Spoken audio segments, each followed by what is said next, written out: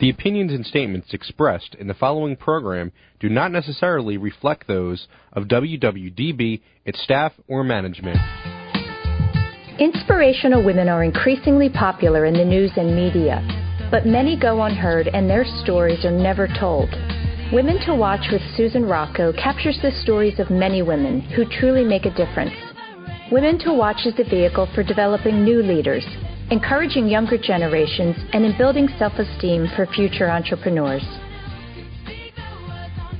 Good afternoon, everyone, and welcome back to another week of Women to Watch here on WWDB, Talk 860, and WomenToWatch.net. It could not be a more beautiful day here in Philadelphia. I'm just thrilled that we're finally seeing spring. We are going to have a really wonderful show today. I have two guests with me this afternoon, and our first is our very own in-house contributor, our financial contributor, Jocelyn Ewert. Jocelyn is the founding principal of Entrust Financial, and later on in the show, we will be joined by Kapil Gupta. And Kapil works specifically with professional athletes, celebrities, and world-class executives. His work guides them through the process of something called Atma-Mun, which is a philosophy or a method, I'll say, that Kapil uses to help his clients become the god of their own lives. It's going to be very interesting. So in just a few minutes, we'll bring him on to the show. But first, we're going to start with Jocelyn. Welcome back to the show. Treat to be here. It was an easy commute in today, right? Not battling any kind of exterior issues or weather. I'd say the only hard thing about the commute was actually not keeping on going to some wonderful vacation spot in this beautiful weather. Passing right by the studio. Yeah, passing right by work. Just going out for a good time because it is gorgeous out there. It is. So I understand we're going to be talking about inheritance at the top of the show and some of the things that are important for everyone to think about when they are faced with an inheritance coming their way. Yep. As you know, Susan, and I'm sure many of your listeners know, inheritances can come from parents, other family members, and from friends. And with today's longevity, many of us will inherit money at some point, and we do need to know what to do. When we realize we have inherited money, a lot of us think spontaneously, wow, I want to invest this money wisely. But just what does invest it wisely mean?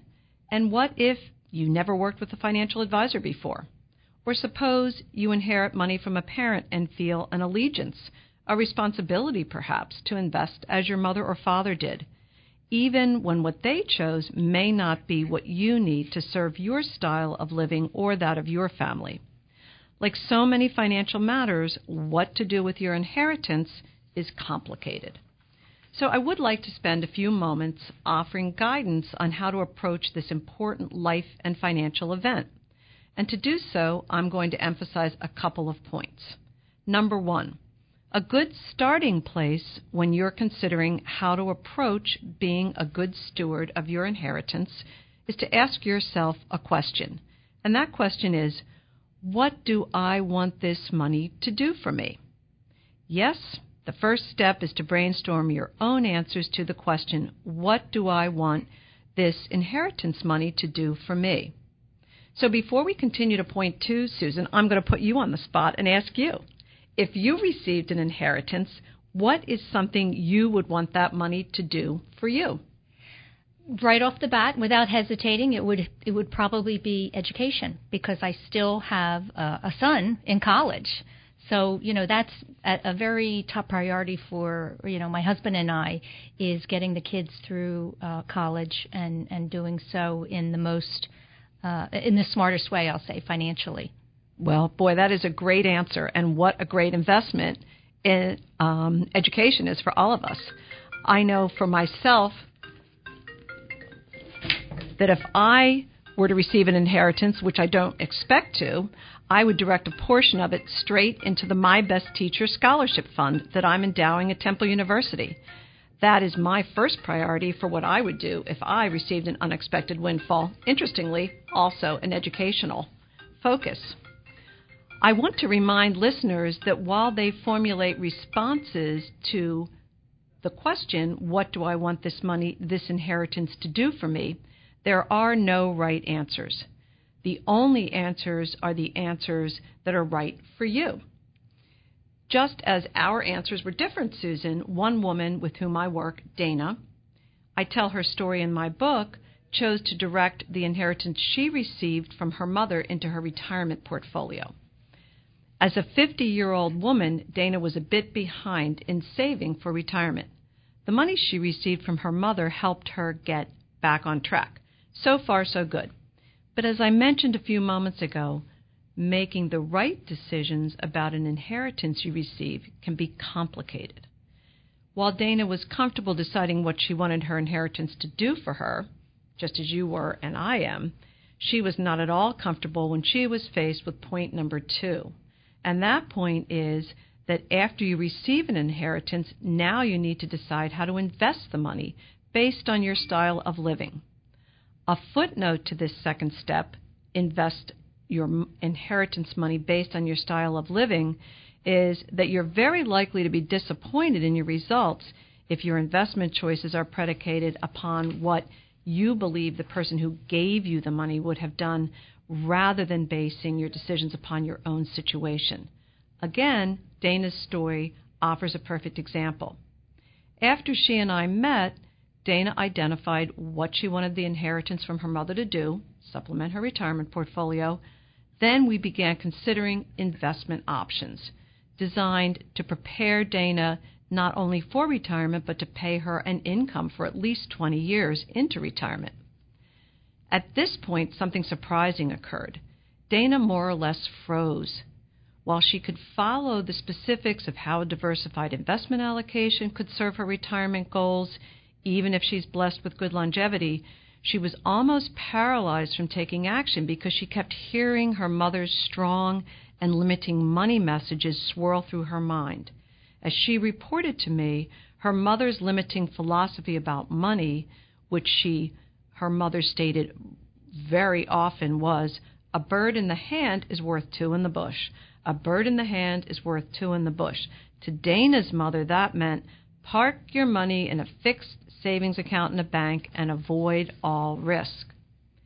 So while Dana's goal was to be a good steward of her inheritance and direct it toward her retirement portfolio needs, she was faced with overcoming her mother's limiting messages before she could proceed and make appropriate choices. The moral of this story is, if you find yourself having difficulty making decisions in your own best interest, you may inadvertently be trying to please or adhere to the philosophy of somebody else. My suggestion is give yourself permission to let go of the past and confidently seek the advice you need. A certified financial planner professional would likely be helpful here, so you can make your own investment choices with conviction. I feel certain, Susan, that your listeners want to be good stewards of the inheritance money that they receive. So to summarize, being a good steward requires attention to 2 important steps. First, determining what you want your money to do for you, and second, making investment choices based upon your own style of living. It's great advice. Great advice. And my guess is at some point we'll have to talk about the other part of the puzzle, which is other family members who are also going to be on the receiving end of an inheritance and all of those emotional right. And pieces. What is good to give to whom? That's right. Yep. Right. It's a big, big discussion. Okay. That's great, Jocelyn. We're so happy to have you again this month and look forward to having you again next month. Good to be here. Enjoy the rest of your day. We are now going to bring onto the show our very special guest this afternoon, someone I'm very delighted to have. And again, his name is Kapil Gupta. Kapil is he's the owner of Siddha Performance. He is also the author of a very soon-to-be-released book, and he works with clients, as I mentioned at the top of the show. He works specifically with professional athletes, some celebrities, and world-class executives. Kapil, welcome to the show. Thank you, Susan. Great to be here. Wonderful to have you.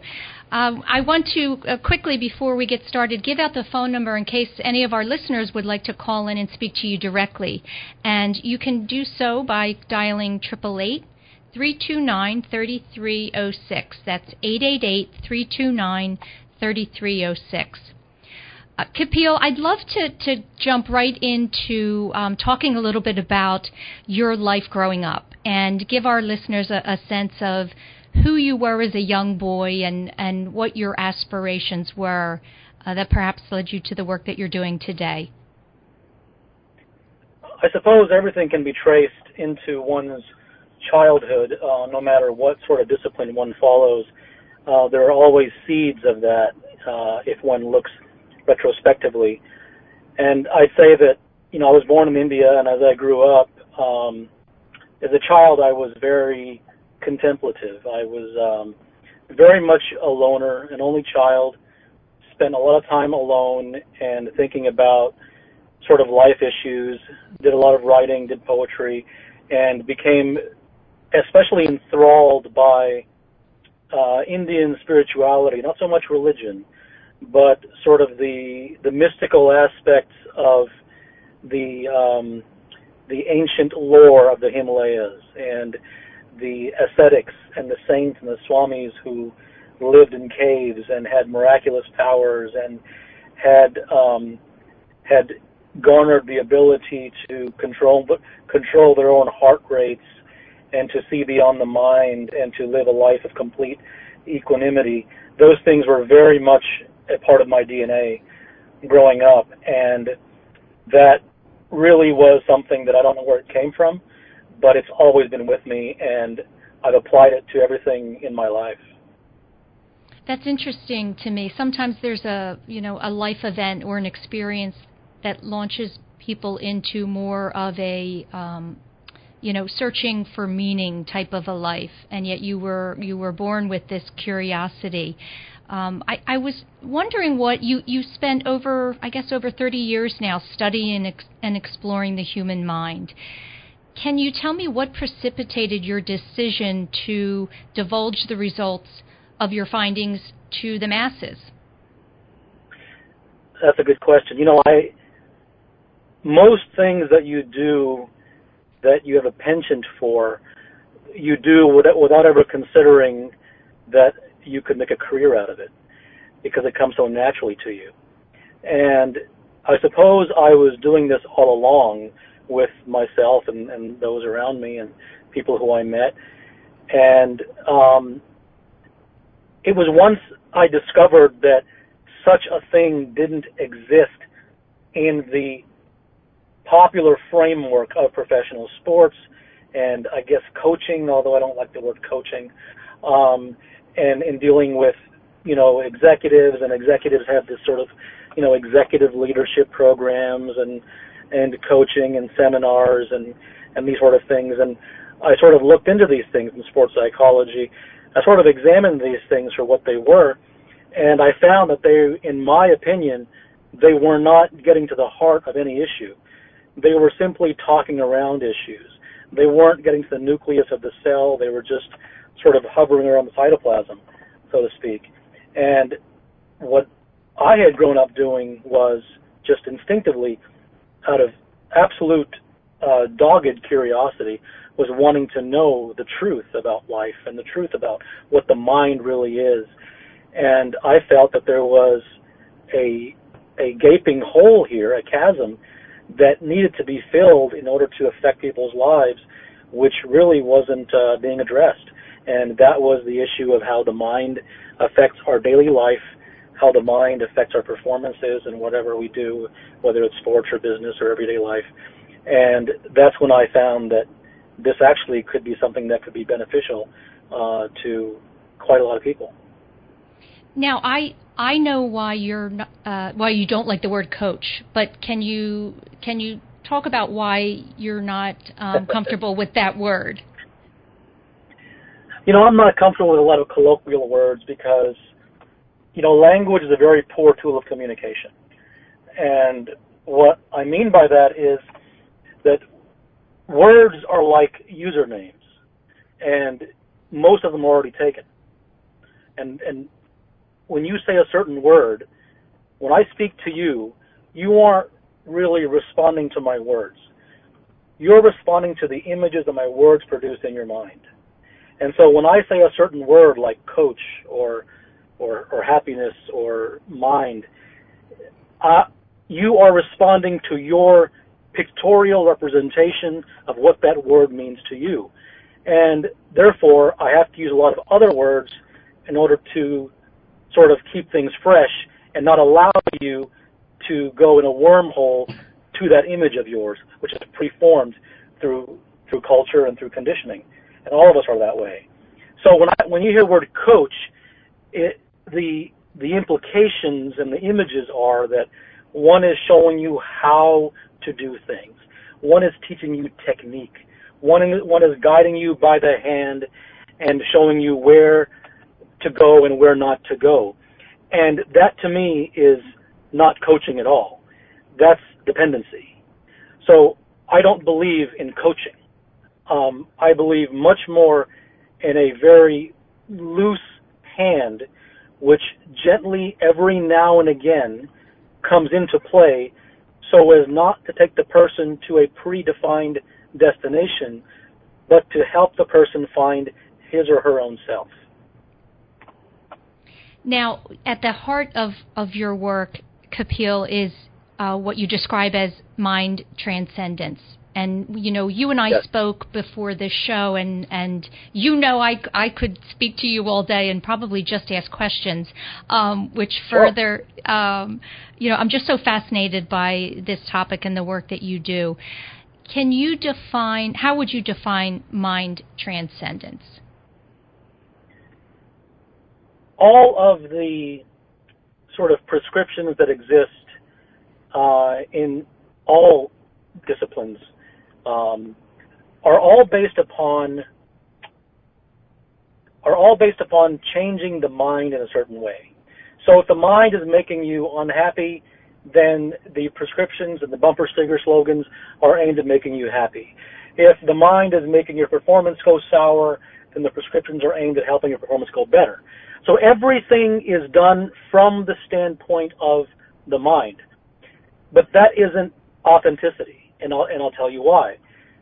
If someone's mind is making them unhappy, and if someone's mind is negatively affecting their performance, then for you to use the mind to enhance their performance or make them happy is still keeping you squarely inside the mind.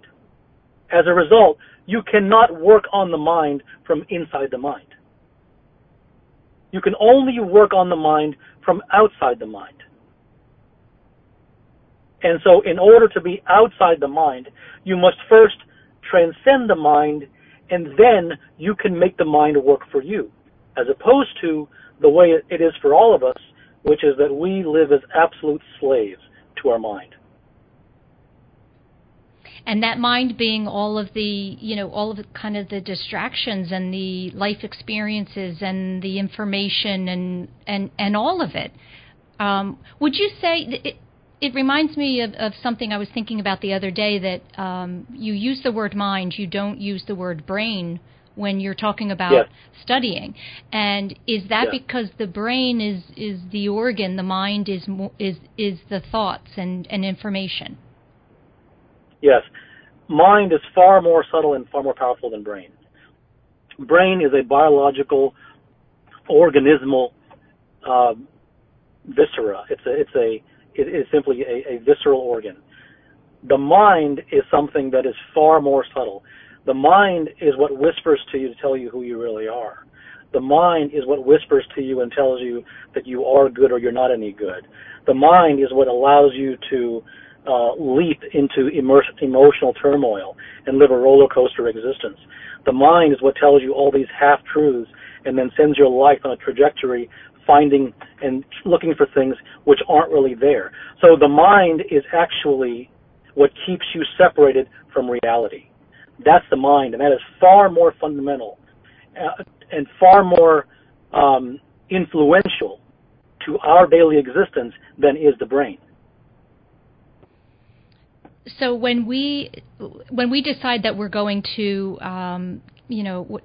if we're someone who is a seeker, as you describe, a true seeker, and someone who's searching for enlightenment and fulfillment and meaning in life, can we continue to search for enlightenment? Can we be that kind of person, but or alongside working to achieve within a society that we live. In other words, we can't choose to not participate, right, in life, in our community, and with the people that are around us. So can we, side by side, be working to achieve within this society, but at the same time be looking to find that place of enlightenment or meaning? Does that make sense? No, you ask a wonderful question. Okay. And this is sort of everything that we know of is backwards. Actually, the things that you mentioned about achievement and productivity and getting to know others in the community and having relationships, I would argue that all of those things are not being done at anywhere near the highest level precisely because we live through the mind. So it isn't an and/or phenomenon. It isn't an either-or phenomenon. Actually, your relationships, your performance, your productivity, your successes, all of these things would be heightened beyond measure if it weren't for the fact that we lived through the mind. So it isn't that we have living our life on the one hand and then working on this mind and our own personal journey on the other hand. It is actually that we aren't living a life at all. None of us lives life. We live a reactive, robotic, spinal cord and existence. All of us. We do not do things consciously. We do them completely in a reactive way. Mm-hmm. And that is because we are not conscious of what we are doing. In my new book, I have a chapter called You Are Fast Asleep. And the you applies to all of us. We are all fast asleep. We are all sleepwalkers. We are not awake. And it is only once we are awake that we are actually able to have a true relationship. I want to talk more about that. Kapil, we're going to take a quick break, and when we come back, I want to talk a little bit more about that last statement. We'll be right back. Where does one turn when faced with conditions? When Jamie Levin, owner of Wig Elegance, Wigadoo, and Rosalind Stella's Wig Boutique, lost her own mother to cancer in 2009, she and her husband Rob decided to take over the full-service family-owned wig salons to honor her mother's memory. What their company offers is the personal and private experience that men, women, and children deserve at such a difficult time. To learn more about their unique services and warm and compassionate staff at all three salons, such as a free consultation with expertise, full education, private booths, and clean set and cutting services, go to wigelegancewigs.com or call 215-945-4900. That's wigelegancewigs.com, 215-945-4900. That phone number again is 215-945-4900. And ask for your special offer as a listener to the show on selected items such as $50 off a synthetic wig or $100 off a human hair wig. That's wigelegancewigs.com. Welcome back, everyone, to another week of Women to Watch. I have as my very special guest this afternoon Kapil Gupta, and we are talking about what it truly means, I guess I'll say, to live a life awake. I think that's a great way to describe it. You know, most people want to be living their life in a way that feels they're getting the most out of it in all areas. And I would be remiss, Kapil, if I didn't ask you about your own life and whether you feel from all of the work that you've done and the studying, if you're living your life fully awake. And if not, what areas are you continuing to work on? It was only once I realized that I was fast asleep that the opportunity for becoming awake arose.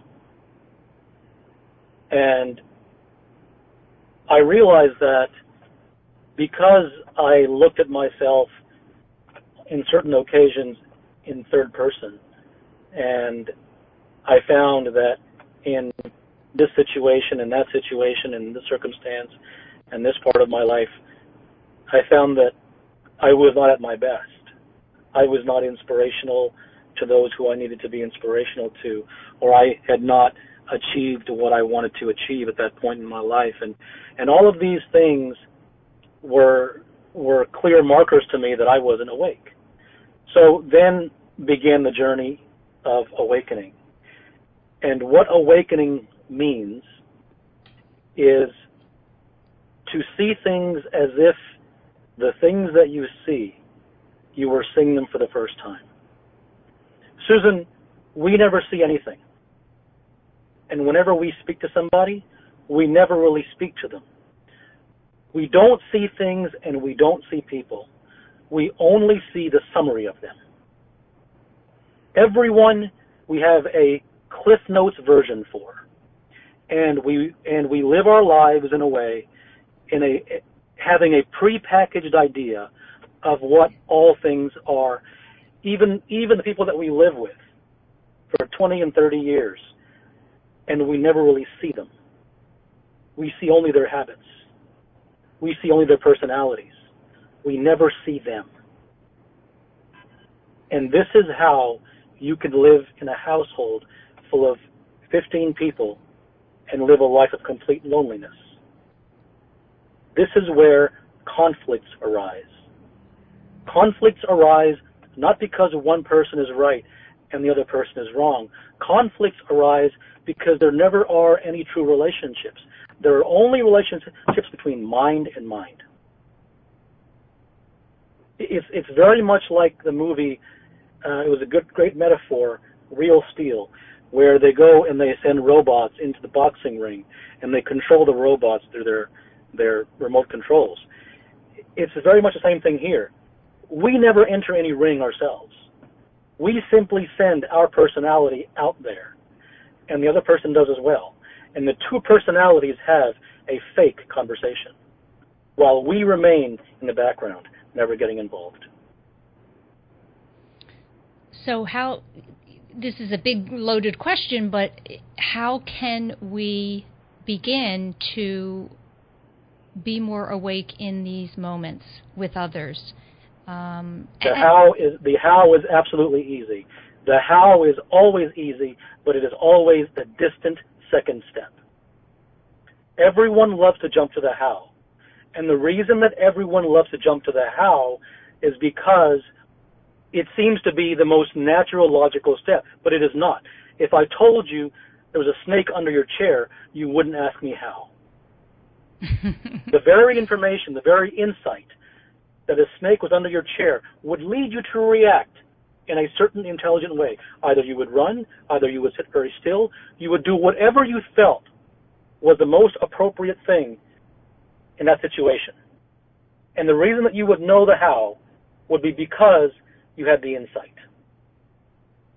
But if I told you where to run, how fast to run, how to sit, how still to sit, you get bitten. So it isn't about the how. The how is later. Right now, it is all about understanding not so much the message, but understanding and looking at yourself and saying, just it isn't about what I say. It's look at yourself in a completely authentic, non-judgmental way and say, is my life exactly the way I want it to be? And it's a dangerous question to ask because we are told that you can't have everything. Well, I disagree. If you can't have everything, then why are you living? I think that word everything sometimes gets is misunderstood. I don't think that we need everything in order to find our bliss. That word is a word that you use. It's about having exactly what we need. Everything is an absolute necessity if you want to live your life. Everything does not mean material. Everything does not mean money.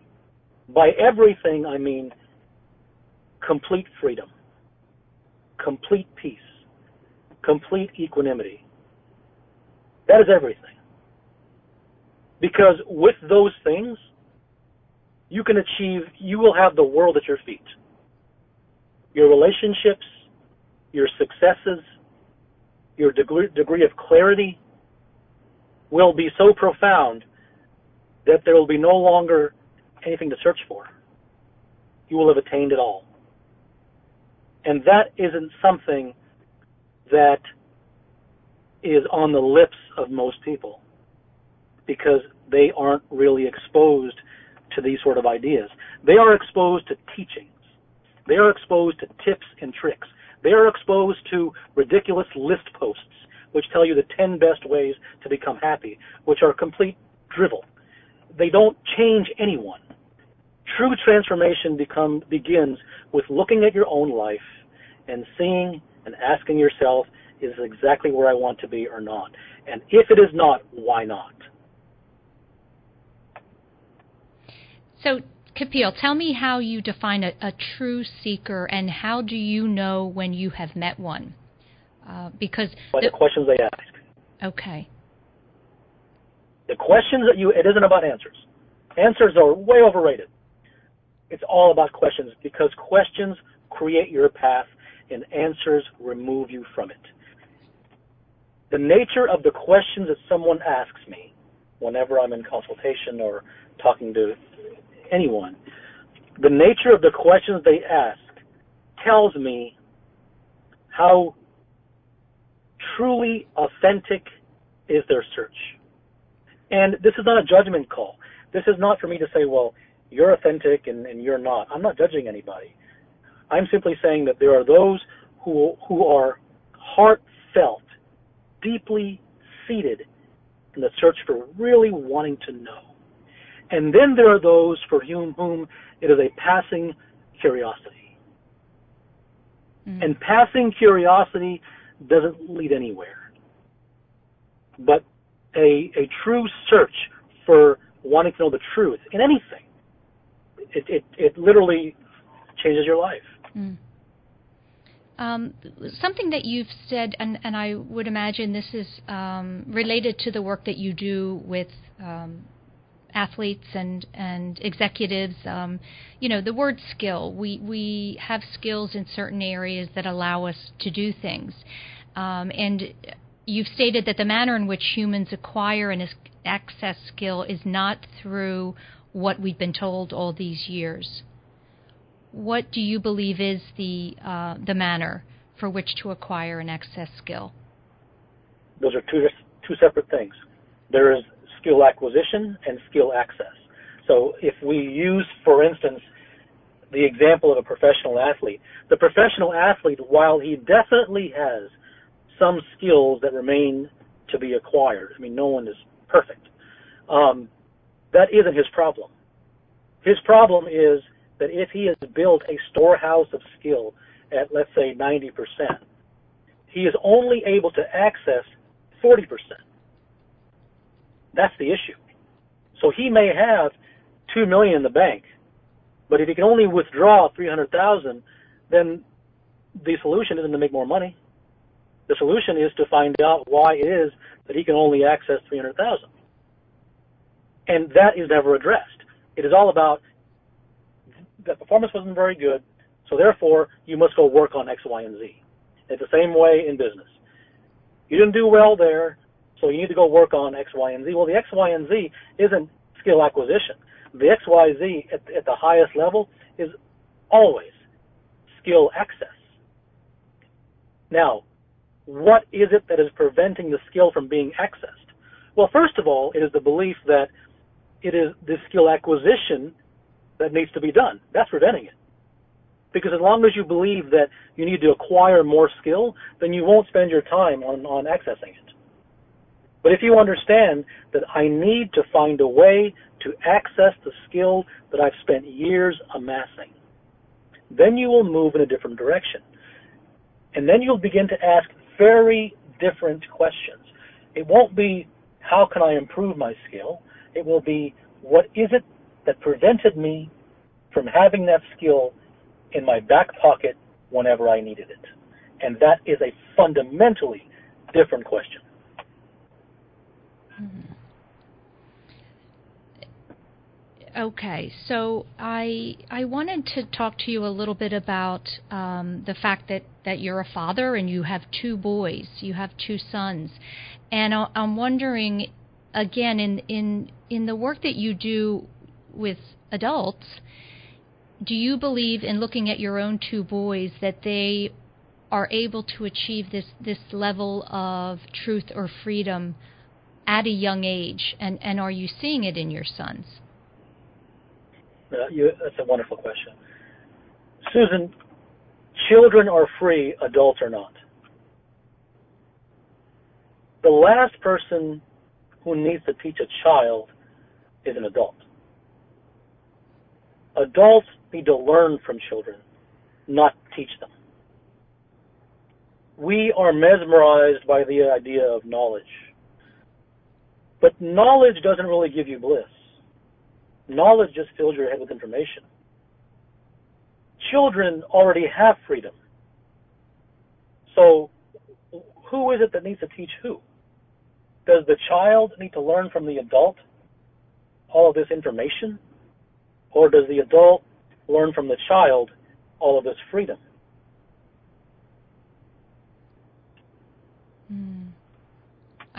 Children teach us something every day, for sure. They're a lot more wise than we are. Yeah, and it's only once we recognize that in our hearts, because it can be very, very difficult to do, because we step into this role as a so-called parent. And a parent is a role that human beings weren't really meant for. And what I mean by that is the ultimate parent is the one who feels no need to parent at all. The ultimate parent is the one who has become so complete in himself that his very presence and the child's very association with him inspires him to come on the right path. Kind of, living by example, just living the life and showing the child. Absolutely. Yes. Yeah, it isn't even showing the child. It is just the fragrance that you exude. So what I was saying was that once an adult achieves a certain level of wisdom through sincere self-examination, then he feels that there's less and less to teach, and the child actually learns more just by their association with him. Yeah, I can see that. I can absolutely see that, and that's a sense of the child kind of just feeling and knowing that they're in the presence of, they're in a place that they feel comfortable, that their parents are living examples, and just showing by the way that they're living. One of the questions I had for you had to do with, we spoke earlier in the show about being reactive. As humans, we react to things as opposed to I guess, I'm not even sure how to describe it. If we're trying to not be reactive and we're trying to be in a place where we instinctively know what to do, how is it that we can live that way when there is so much evil around us? The evil is within us, not around us. The fact that we live reactive isn't because we choose to live reactive. The fact that we live reactive is a side effect of our lack of wisdom. So it isn't how do I affect the branch on the tree. It's about how can I dive deep into the root to see what the issue is. And how someone reacts to a situation is much more a function and a manifestation of where he is in his own life than it is about what the right thing to do and what the right thing to say is. You see, all conflict, there is no conflict between two human beings, ever. I know it looks that way, but there really isn't. All conflict is self-conflict. And the evidence for that is that if we were completely whole within ourselves, then nothing would bother us. And if nothing bothered us, then we wouldn't enter into a conflict. It would serve no purpose for us. So it never has to do with how to behave and how to modify what you say and how to act. And those are all cosmetic things, Susan. They're not real. Affecting human beings is really about, why is it that you behaved and you reacted that way? What was it about the situation that produced that reaction? That's the question. If you truly want to transform. And when you say that, when you want to transform, that is people wanting to find a place of what? What word would you use? Because I know there's no answer, but what is it that, at the end of the day, what is it that we're talking about? People that are searching because they're not feeling as though they're living fully awake. What is it that they're looking for? They're looking to live a life, I guess it would be free. That freedom you talk about. You might have a different, yes. And I use the word freedom. You can also say bliss. You can also say peace. Whatever your word is, it's all the same. Okay. You know? Yes. But the words differ. But basically, a better way which I can describe it is, the way that you're feeling, the way that all of us feel, isn't the way that we want to feel. We want to feel the opposite of that. So whatever that opposite is, that's what I'm talking about. Okay. Kapil, we have to take one more break, and when we come back, I want to talk about you and your life and where you are and what you're still searching for. We'll be right back. There are 365 days to schedule a mammogram.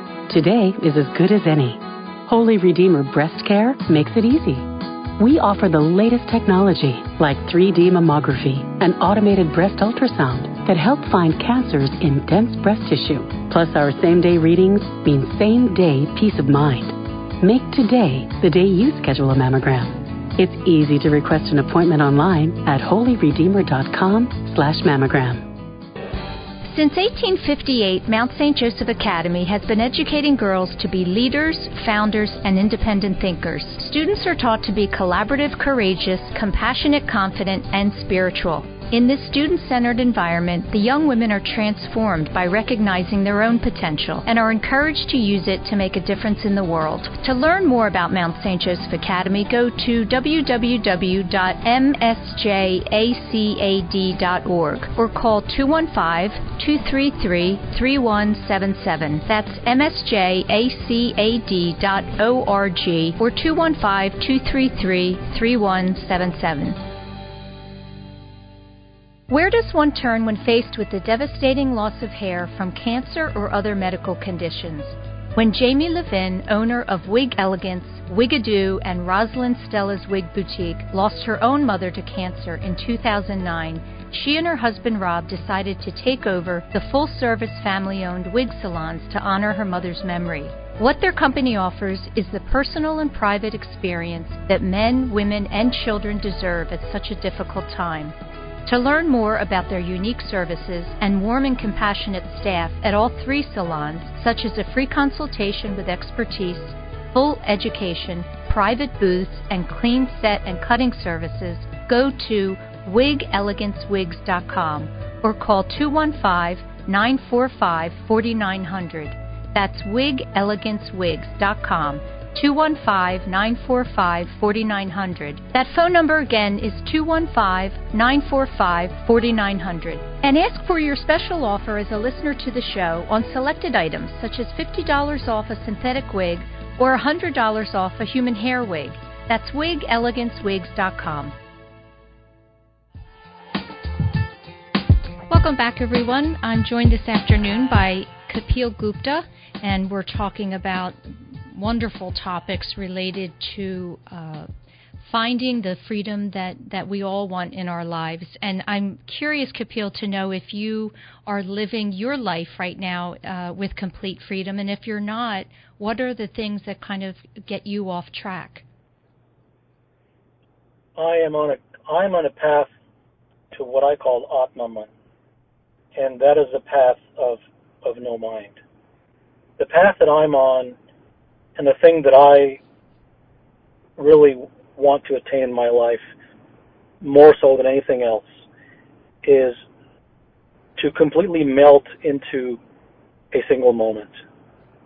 To live a life of complete freedom such that from the beginning of one day until the end of one day, there is no conflict. There is no absence of peace. There is a complete blending in and losing myself in whatever thing I'm involved in, as opposed to being me on one hand and the thing on the other. And why is that? It isn't because I should. It isn't because the scriptures say to do so if they do. I don't care about any of that. I only care about what everyone else cares about, and that is how it makes me feel. And when I feel completely lost in a single moment, or I feel when I'm completely lost in any activity that I'm doing, I am blissful. I feel free, and I feel completely at peace. And there is no other way in which I want to live my life. And I believe fully that every moment from now until the end of my life needs to be lived in that way. Does that mean that I do? No. I will fall off. And once you're on this path, what you discover is that you absolutely fall off. But your recovery time gets much quicker. And so in catching yourself falling off, you sort of get right back into it. And the more that you do it out of your sincerity, transformation happens actually quite quickly. But it only happens when one is doing it because they really, in their heart, value nothing more than this. Do you know people? Have you met people that are living this kind of life? No, never. I have only heard of them. And the ones that I've heard of were my sources of inspiration growing up. The Buddha, Jesus, the ancient Himalayan saints. Those people are, in my mind, not fantasies. And in my mind, their teachings are of no use to me. I have no interest in reading what Buddha wrote. I am interested in having what Buddha attained, and nothing less. And can you tell me a story, I'll say, of a client that you've worked with that has had this transformation and how their life has changed? I'll be honest, you will see patterns of similarity regardless of the individual, because we all go through the same things. All of our lives are the same life. Just the details differ. And so what typically happens is the person will either have had nightmares, or they have a constant feeling of pressure through every day, or their work is making them feel inadequate, that they must constantly reach a higher and higher height. And when you mention that, the natural reaction is to say, well, isn't that good? Well, it isn't about good or bad. It is that the fact that everyone wants to reach a higher height, or the clients that speak to me want to go to the next level in anything, or they're having nightmares, or they're feeling pressures, or they're feeling a complete lack of freedom, it is that their remedy for the lack of freedom is through achievement. And the reason they believed up until now that worked is because whenever they achieved something or gained something, that gave them a dose of good feeling. Mm. And so their strategy then is, if I do X and Y, I gain a dose of good feeling. I gain one drop. So let me do that 7,000 times so that I can string together 7,000 drops and feel a bolus of good feeling. It doesn't work. That strategy doesn't work because after every drop of good feeling, you have a torment of misery. And then 2 months later, one more drop comes. So it doesn't get you anywhere. So what we work through is getting them to understand that they have been chasing drops when they could have had the entire ocean. Why string together drops when you can have it all? So then we go for a more direct path at bliss and freedom and equanimity and overarching success. And I don't believe that success and spirituality are in any ways exclusive. I fundamentally discount the idea that you need to give away your money to the poor and you need to live in a cave and you need to live in destitute poverty. I reject that. Earn all the money you can. Become multi-billionaire. Own the world if you like. That will never harm you. But if you are attached to it, it'll kill you. Mm. That's a great statement. Because I think that we know people who have achieved great success financially and in the material world. And if I just think that's such a great way that you said that. If you're not attached to it, it's different. If you are, then it has control over you. Then it'll own you. You own nothing, it'll own you. And it's the same thing with the mind. You know, everyone always says, well, the mind is a good thing, isn't it? I've always been told that the mind is a good thing. Well, the mind can be an absolute wonderful ally and a powerful tool. Once you own it. But as long as it owns you, you'll be a slave. Kapil, here's a question for you. I was sitting down with my husband over the weekend and anticipating this show and this conversation with you, and I said, do you have a question for him? And he asked, do you believe that women have a spiritual advantage because we give birth? In other words, I thought that was a great question. In other words, because we give birth, it's something that men will never do. Do we have this kind of a spiritual advantage? In other words, a more of an ability to get closer to that state of bliss and freedom because of that experience? I don't know that I have the knowledge to attribute causality to giving birth and achieving bliss in women. I don't know. But I will say that women are closer to themselves than men are. And why is women? Why is that? Yeah. I don't know why that is.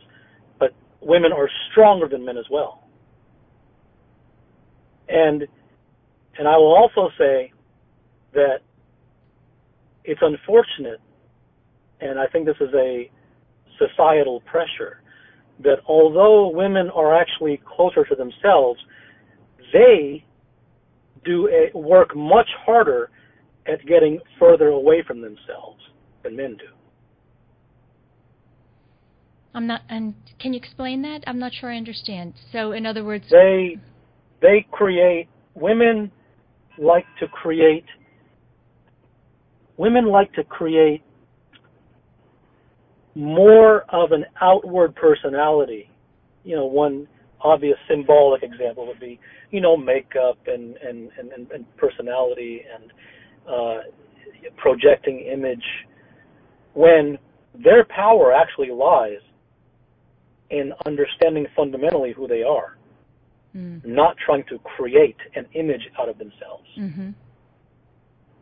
Whereas men, you could even say that you could in some sense forgive men for not getting close to themselves because they aren't so close to begin with. But it's actually a little bit harder to forgive women because they, in my opinion, do have an advantage of being much more intuitive with their own fundamental nature. And yet, they live in a society which sort of encourages them to create a massive, grand stage personality. That's right. Which moves further and further from who they fundamentally are. Yes. My last question, and then we're going to be out of time, Kapil. Tell me what you think the difference between these two words are, spirit and soul. I have no idea what a soul is. And the spirit, I feel, is that thing that we feel when we are very charged about something. That thing that we feel when we forget completely about ourselves, and what remains is our true self, which perhaps is spirit. Kapil, thank you so much for joining me this afternoon, and I'm really looking forward to your book coming out, and we'll be sure to give the listeners all the information on that. Absolutely. They can go to the website, and the information is there as well. Okay. Thank you so much. Have a wonderful day. That's it, everyone, for this week of Women to Watch. Talk to you next week. Thank you.